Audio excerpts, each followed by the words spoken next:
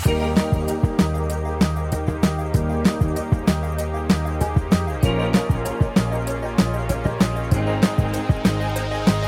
it's Mike Stiles, and this is This Week in the Metaverse, your weekly newscast that keeps you up to date on everything that isn't real and yet is. It's February 13th. Let's find out what happened around the Metaverse this week.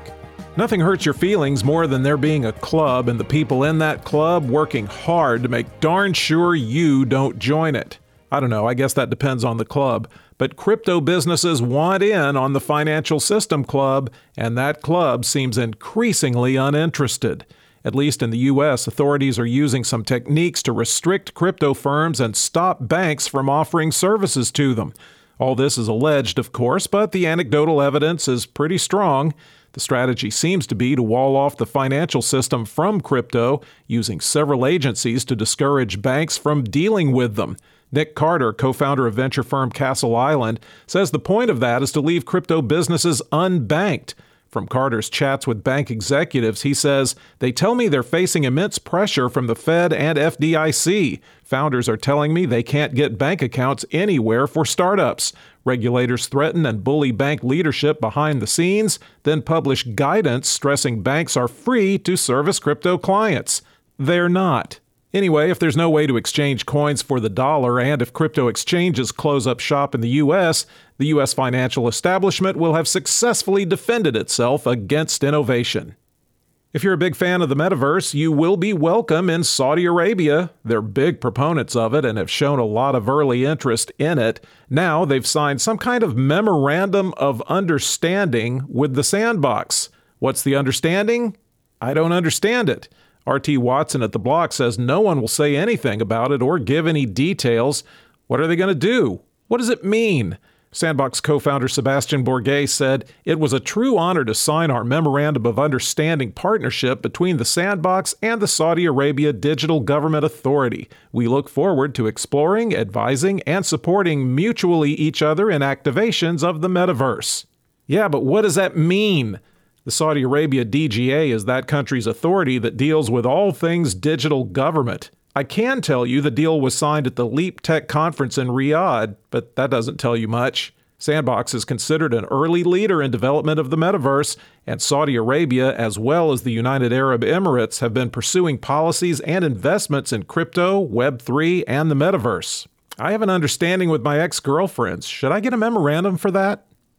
We just talked about how into the Metaverse Saudi Arabia and the UAE are, but what if you examined the tweets of regular old citizens around the world to determine how they feel about the Metaverse? Which countries love it, and which countries are dubious at best?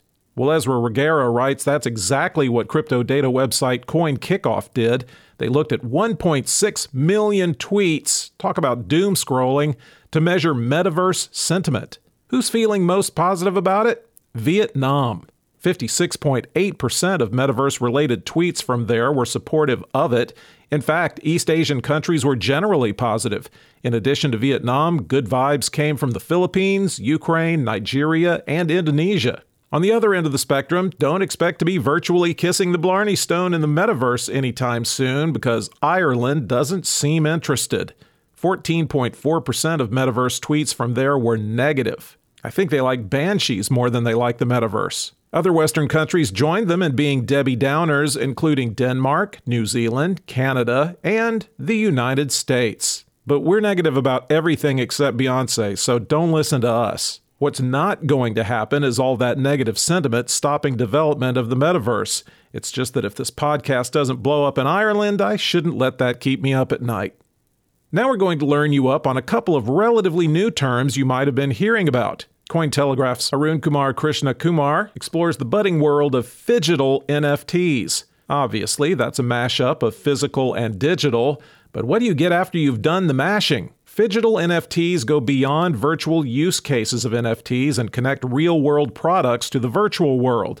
That's what. It's a way for brick-and-mortar businesses to engage with customers using NFTs, but that connect in some way to the real-world business and its products. The hope is that as brand fans collect phygital NFTs, they form some kind of tribe around the brand, and that translates into loyalty and retention. Phygitals don't necessarily rely on native Web3 communities. They can be blockchain agnostic, so all the focus is on the brand. Industries like luxury, fashion, food and beverage, wearables, entertainment, even consumer goods have started getting into it with a variety of strategies. Use cases include using it to token gate a community, create an incentive, asking users to buy the NFT, then get them to burn it for access to physical goods or experiences, in-store NFT activations, all of it designed to give customers a sense of belonging. Phygital NFTs could become a big part of community and marketing initiatives, but adoption will depend on practical, cost-effective solutions for storing, tracking, and verifying the physical items represented by the NFTs. And if you're already hearing a parody song in your head for Olivia Newton-John's Let's Get Phygital, I'm way ahead of you. The other new term you might be hearing more of is AI tokens. Okay, we're in a period now where you're almost not allowed to write or say anything without somehow including the term AI in it.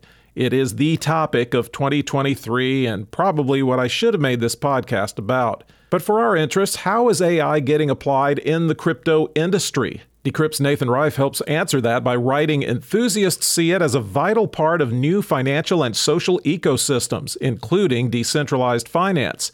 As for AI tokens, they're cryptocurrencies that use AI to improve security, user experience, scalability, or several other factors.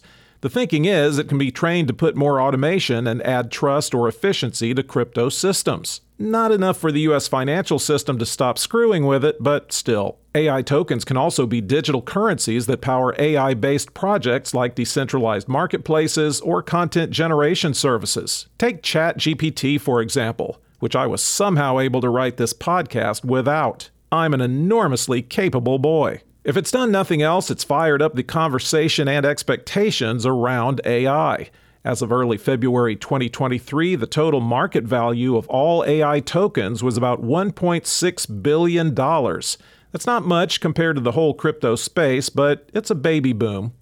Finally, Paris Hilton is going to find you love and lifelong happiness, and she's going to use the Metaverse to do it. I knew she was the answer to the world's emotional and relationship problems. Jesse Whittock reports Paris's 1111 Media has teamed with the Sandbox, no, not to write Saudi Arabian memos of understanding, but to create Paris Land, which is going to be an interactive, non-reality reality hookup show. They're promoting it with more elegant language than that. They call it a romantic adventure set on a tropical island. It's hosted by Paris herself, who has a little more time to do it since her Netflix cooking show was canceled. It launched February 13th, and it'll run for about a month.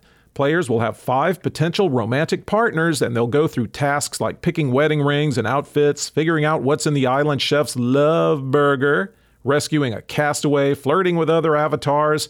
Once they pick somebody, they'll have a wedding. Paris will say, "That's hot," and she'll DJ the reception. Say what you want about Paris. She's been right up there with Snoop Dogg in figuring out good business use cases for the Metaverse, co-founding 1111 Media back in 2021. The company's head of Web3 and Metaverse, Cynthia Miller, says, "We're thrilled to celebrate another holiday in the Metaverse, this time in the Sandbox with a mission to help people find love."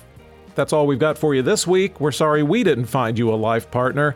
Don't rely on your memory. Subscribe to the show so you'll catch it every time, and we'll be back next week.